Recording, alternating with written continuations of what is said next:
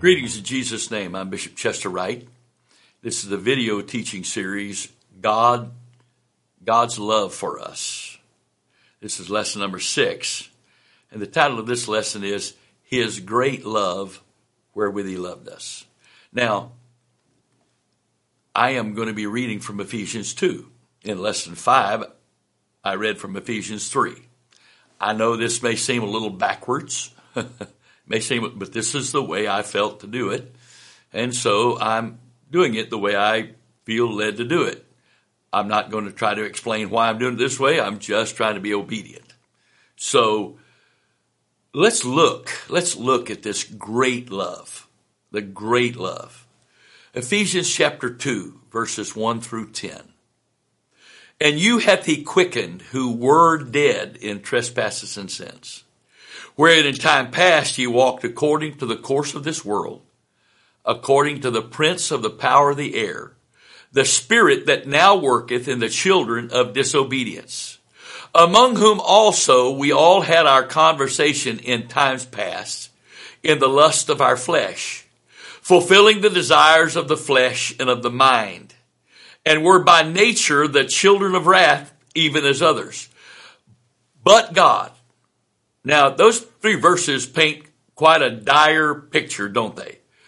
But God, verse 4, who is rich in mercy, for or because of his great love wherewith he loved us, even when we were dead in sins, hath quickened us together with Christ, parentheses, by grace ye are saved, and hath raised us up together and made us sit together in heavenly places in Christ Jesus, that in the ages to come we might show the exceeding riches of his grace in his kindness toward us through Christ Jesus.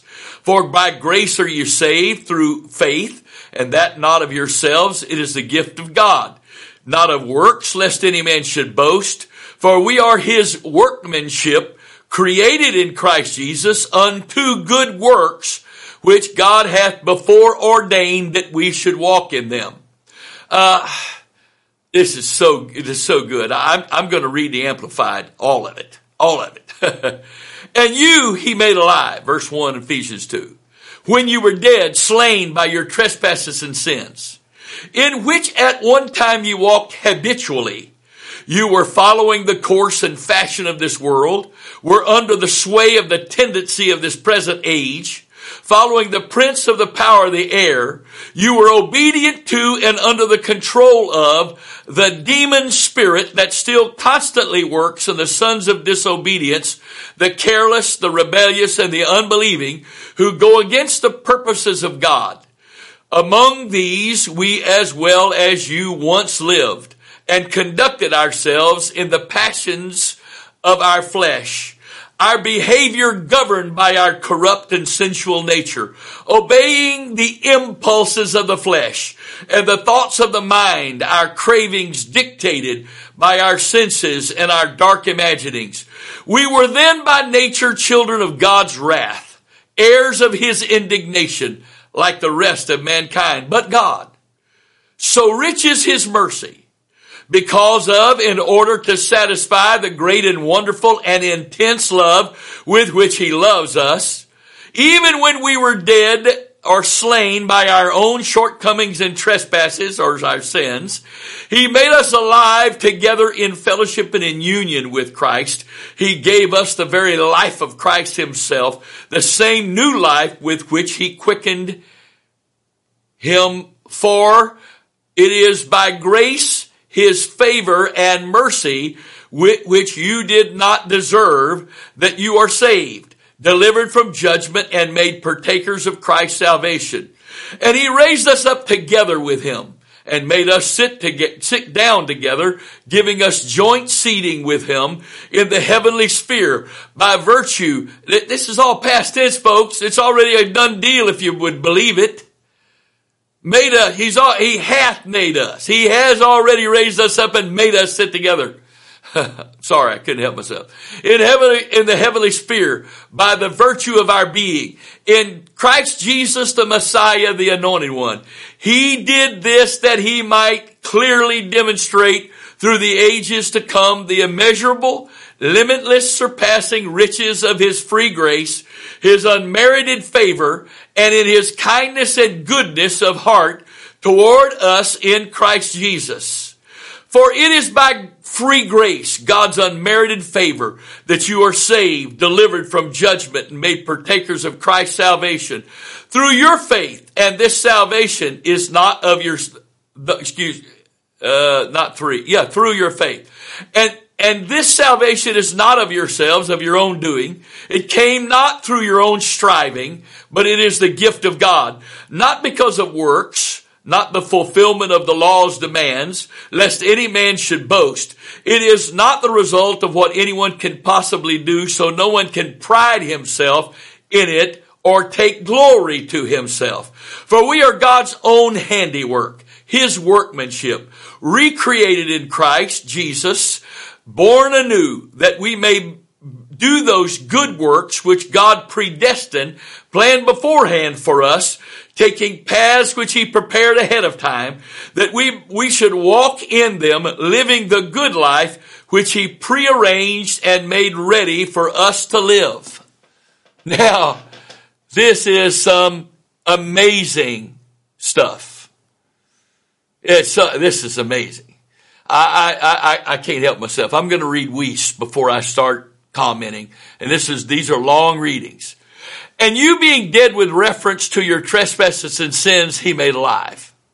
In the sphere of which, trespasses and sins, at one time, you ordered your behavior as dominated by the spirit of the age in this world system, as dominated by the leader of the authority of the lower atmosphere, the source also of the spirit that is now operating in the sons of the disobedience, among whom also we all ordered our behavior in the sphere of the cravings of our evil nature, continually practicing the desires of our evil nature and of our thoughts, and were continually the children of wrath by nature, as also the rest.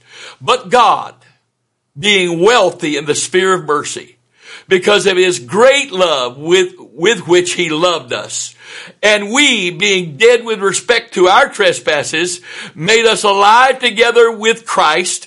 By grace have you been saved completely in past time, and with the present result that you are in a state of salvation which persists through present time, and raised us with him and seated us with him in the heavenly places in Christ Jesus, in order that he might exhibit for his own glory in the ages that will pile themselves upon another in continuous succession, the surpassing wealth of his grace in kindness to us in Christ Jesus.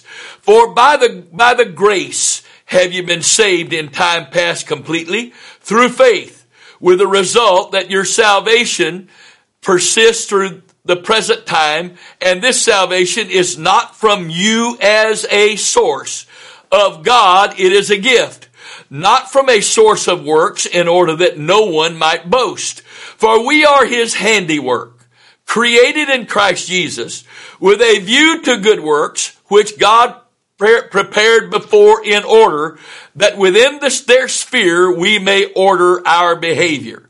Now, I realize it's a little difficult to follow all of that, especially the Amplified and Weiss, when it's being read, because, of course, we're used to hearing the King James and its cadence and phraseology, and so it's not quite as cumbersome, even though it uses language that we don't use normally in our everyday speech.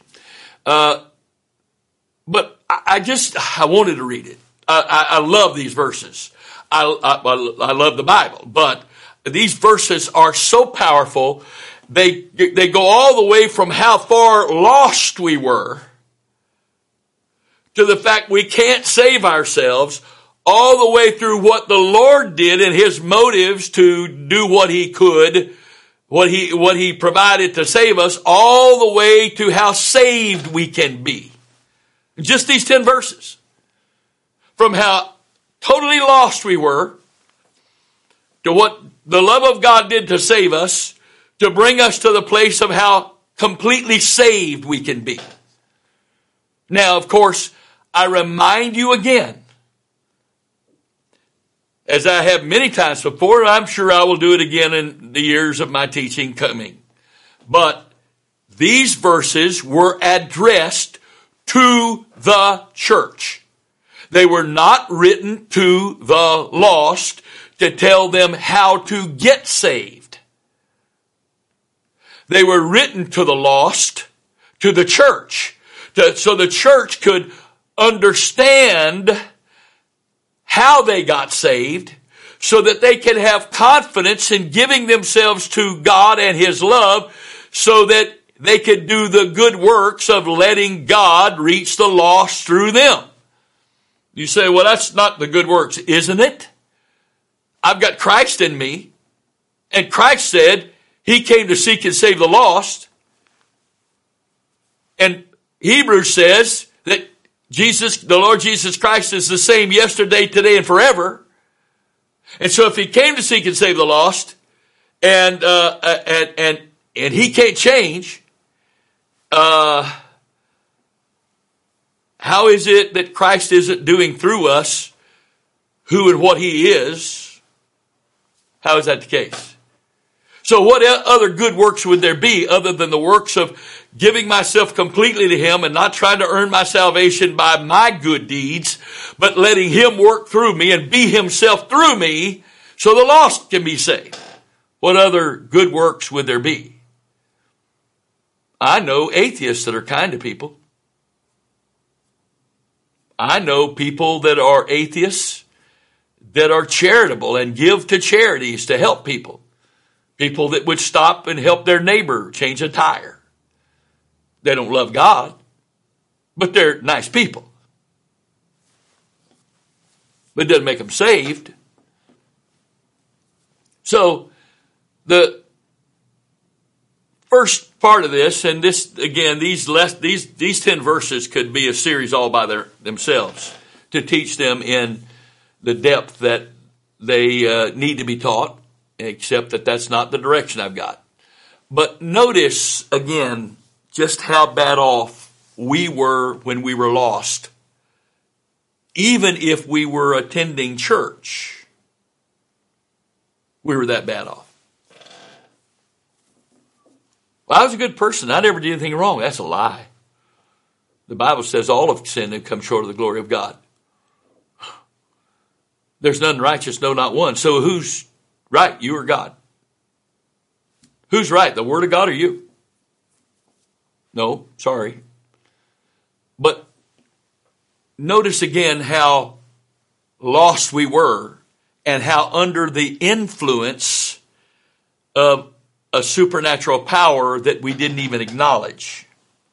And you hath He quickened who were dead trespasses and sins, where in time past ye walked according to the course of this world, according to the prince of the power of the air, the spirit that now worketh, not possesseth, but worketh, influences the children of disobedience, among whom also we all had our conversation. And the word conversation there in the Greek, the word conversation translated the Greek word because it was used in 1611 when the King James was translated. Different today, conversation to us means just talking to somebody. But in 1611, the word conversation spoke of a person's entire lifestyle. And that's what the Greek word means. We all had our lifestyle, what we did, how we lived, what we thought, what we liked, what we didn't like. We all had our conversation in times past in the lusts of our flesh, fulfilling the desires of the flesh and of the mind, and were by nature the children of wrath, even as others. Now, this is pretty sobering when you read the Amplified. We were then by nature children of God's wrath and heirs of His indignation, like the rest of mankind. And of course, we says it this way, that we were practicing the desires of our evil nature and our thoughts, and were continually children of wrath by nature.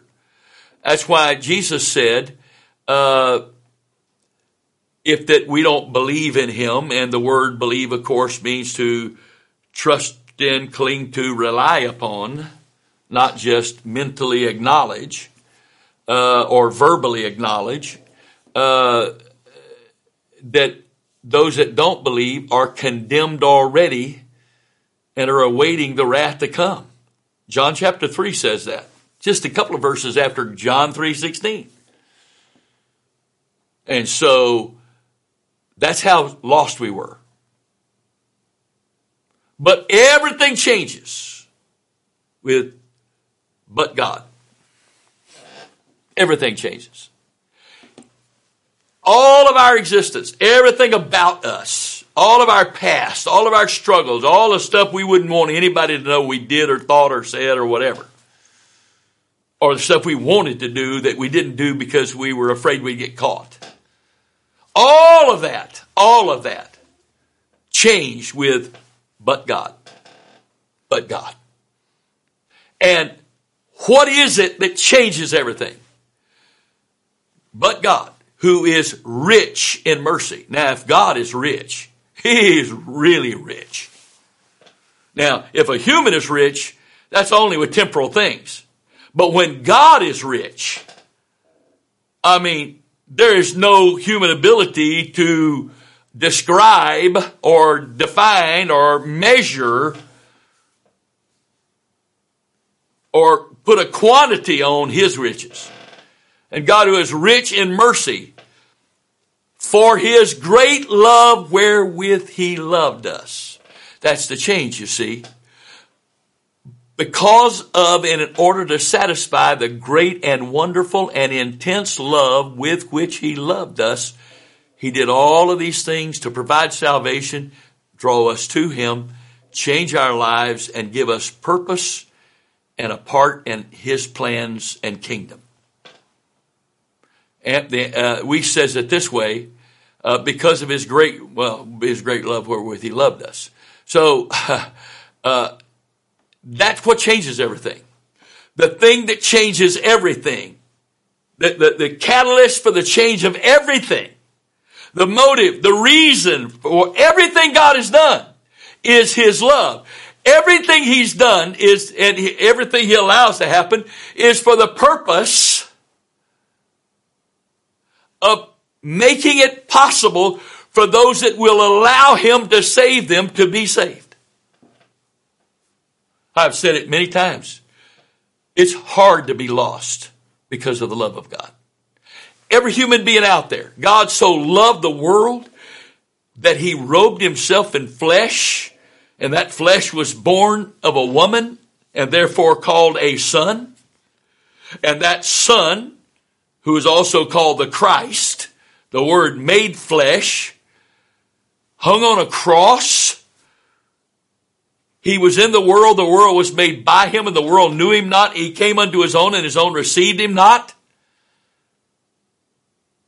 That one went to such an extent, to such an extreme, that he did all of that to provide salvation for us because of love. Because of his love for us. Because of his love. That's how much he loves you. That's how much he loved me. And there is nobody in this world that is so bad off that God can't completely change them if they would let him. Dig you out of the pit and the cesspool of sin? Oh, you may think it's velvet lined. That's the lie and deception of it. Because underneath that, the wages of sin is death. There's always a bill that comes due with the pleasures of sin for a season. The wages of sin is death. Right. But the answer to all of that, the solution, the rescue from all of that is the rich mercy of God, which is given to us because he loves us. He loves us. His great love. Not just love, but his love that is supernatural. His love that existed because he is God is love, and God existed before everything. That love. That's how great that love is. That love, there isn't anything he can't fix in our lives if we will let his love do that. If we'll let his love do that. There isn't anything he can't fix in our lives. And so, and Paul goes back to the extreme. But God, who is rich in mercy for us, who is rich in mercy, for his great love wherewith he loved us, even when we were dead in sins. And Romans 5, again, I've taught on that.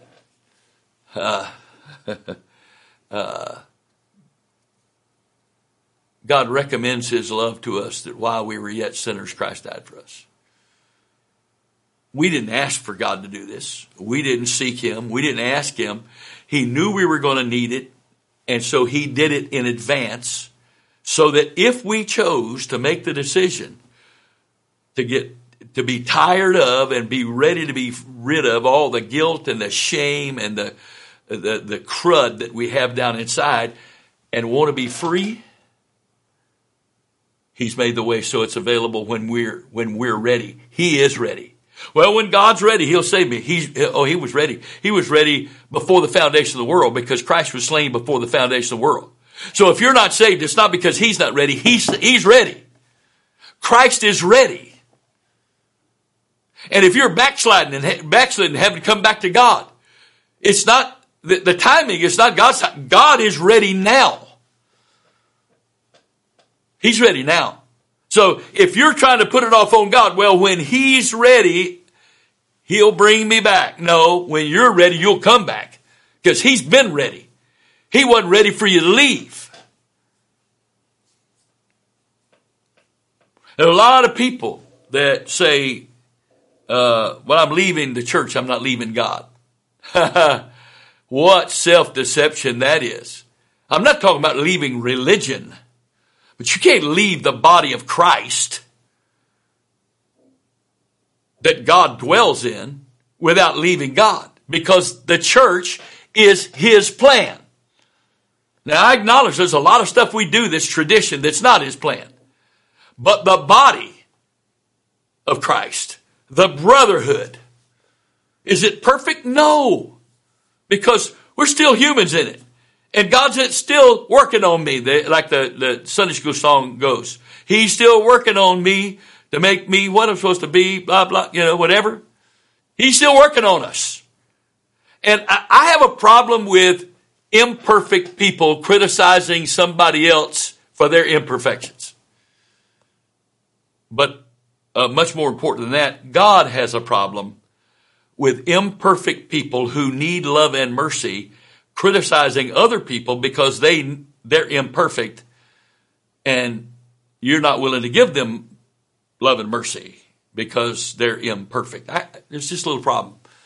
It could cost you your salvation. That's how much of a problem it is. Because he said, you're trying to get the speck of dust out of your brother's eye and you're totally ignoring the beam in your own. And you know what I found? True people of God. True people of God.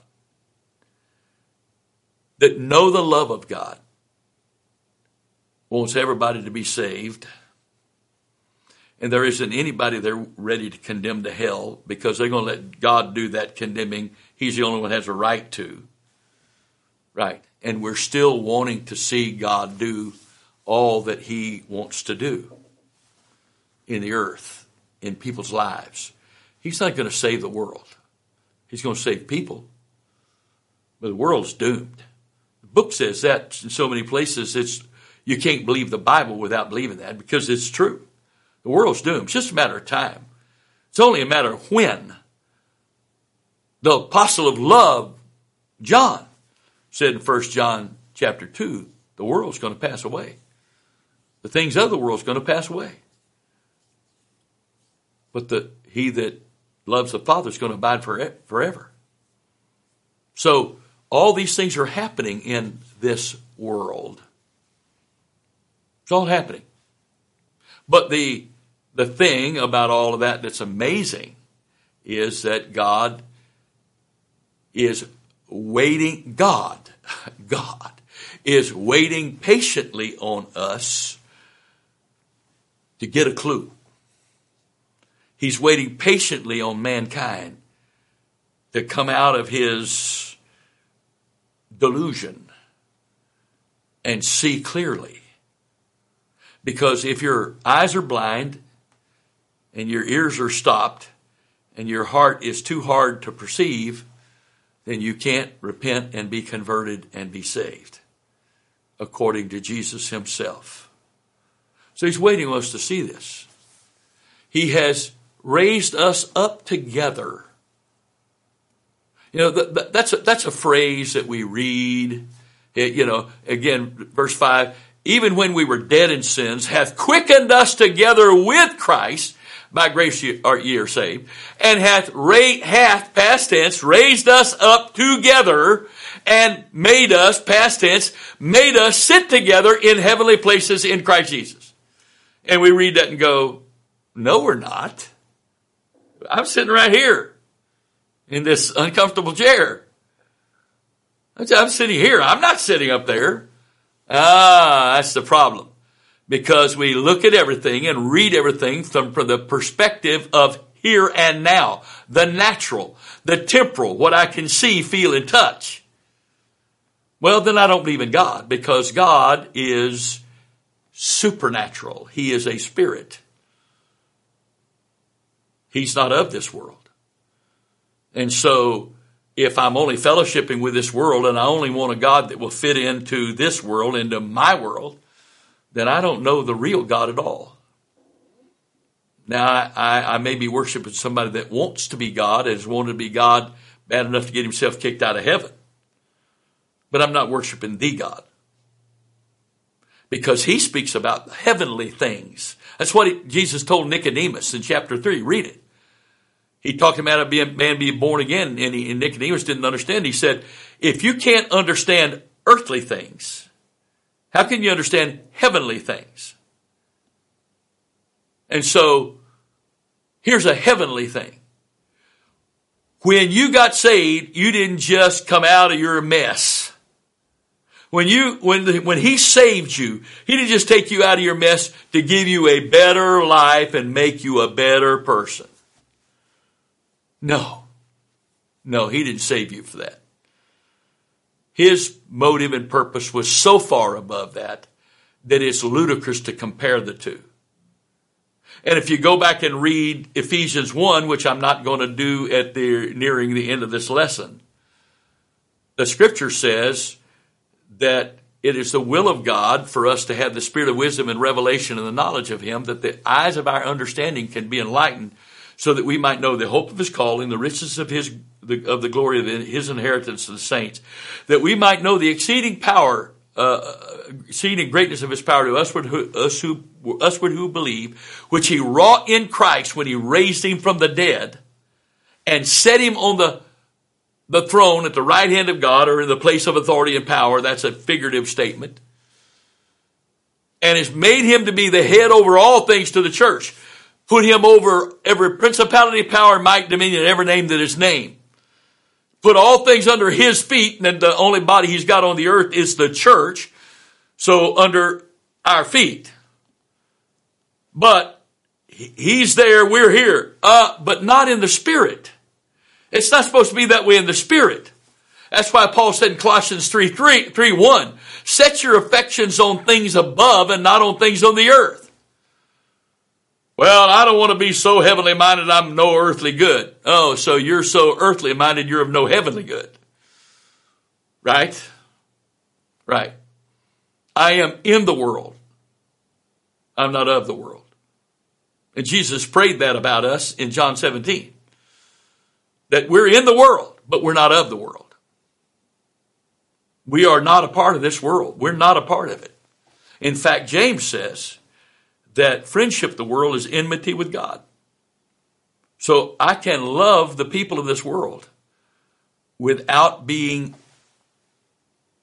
embracing their lives and lifestyle. Because if I'm embracing their lives and lifestyle, I'm now embracing the things of the world, and the love of the Father is not in me. Praise God. That in the ages to come, he might show the exceeding riches of his grace in his kindness toward us through Christ Jesus. Why do you think at the end of Revelation 4, when the church is in heaven, and we've been given our victor's crowns, our crowns of life, why do you think we're all going to fall at his feet of the one sitting on the throne and cast our crowns at his feet? Why? Because we didn't get ourselves there, and we can't take the credit for it. And so all of us being there and saved will only do one thing. It will reveal how great his mercy, love, and grace really is. Amen.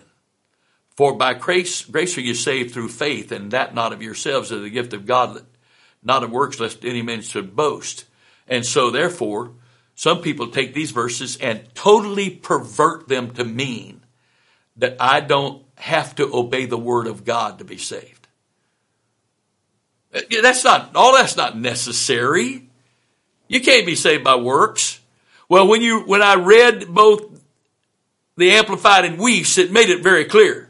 It wasn't talking about obedience to the word of God. It was talking about things I was doing good to earn my salvation. And that's why Jesus said in Luke 17:10, when I have done all that is commanded me, say, I am an unprofitable servant, because I've just done what was my duty to do. I've earned nothing. I've earned nothing for myself. I've earned nothing from God when I am obedient. Why? Because obedience simply reveals that saving grace is present in me. And as we will teach in some future lessons here in a few, obedience proves the love of God is in me. According to Jesus, if you love me, keep my commandments. Well, what if I don't keep his commandments, but I claim I'm saved? I don't love God. If I don't love God and God is love, then I don't have God in me either. Right? Therefore, I can't earn or deserve my salvation, but I've got to do what?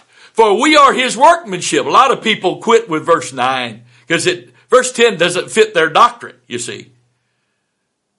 Not of works, lest any man should boast. Period. Yeah, but the thought's not finished. For we are his workmanship, created in Christ Jesus unto good works. Not good works by our definition, where we prove to God how deserving we are of being saved. Because again, there's none good, no, not one. There's none righteous, no, not one. All have sinned and come short of the glory of God. Romans chapter 3. And so, these good works are the works that God does through us. I can't obey God's word without the empowerment of his grace to enable me to do that. When I'm trying to do it on my own, all I'm doing is failing. That's what sin is. It's missing the mark. I'm trying and I'm failing. Not everybody is guilty of sin. They may be guilty of iniquity. They may be guilty of rebellion, whatever. But the word sin, the Greek word translated sin, means to miss the mark. You can't miss something you're not trying to hit. And the Greek word, the root word of that word is portion or share. So I'm sinning if I am missing my portion or share because I am demonstrating lack of faith by disobedience to his word, rather than demonstrating the presence of love and faith because I'm obeying his word by his empowerment. Praise God. His great love wherewith he loved us. But God, who is rich in mercy, For his great love wherewith he loved us, he took us from extremely lost to the potential of being extremely saved if we will just walk in him and grow in him. That's why Peter said in 1 Peter chapter 1, receiving the end, and the Greek word there means the conclusion of, but also the maturity of your faith, even the salvation of your souls. Receiving the end of your faith, the completion of your faith, the maturity of your faith that has grown up. You become stable in him and rooted in him, as we taught in the last lesson. In the name of the Lord Jesus Christ, I loose the spirit of revelation upon you and I in the name of the Lord Jesus Christ, that we might have the spirit of revelation and wisdom and knowledge in him, that we might know him, that we might know his love, that we might see how far he has brought us from and where he's wanting to take us to in the spirit, sitting together in heavenly places in Christ Jesus. Jesus' name. I pray that you would receive this by the grace of God in the name of the Lord Jesus Christ. Amen. God bless you.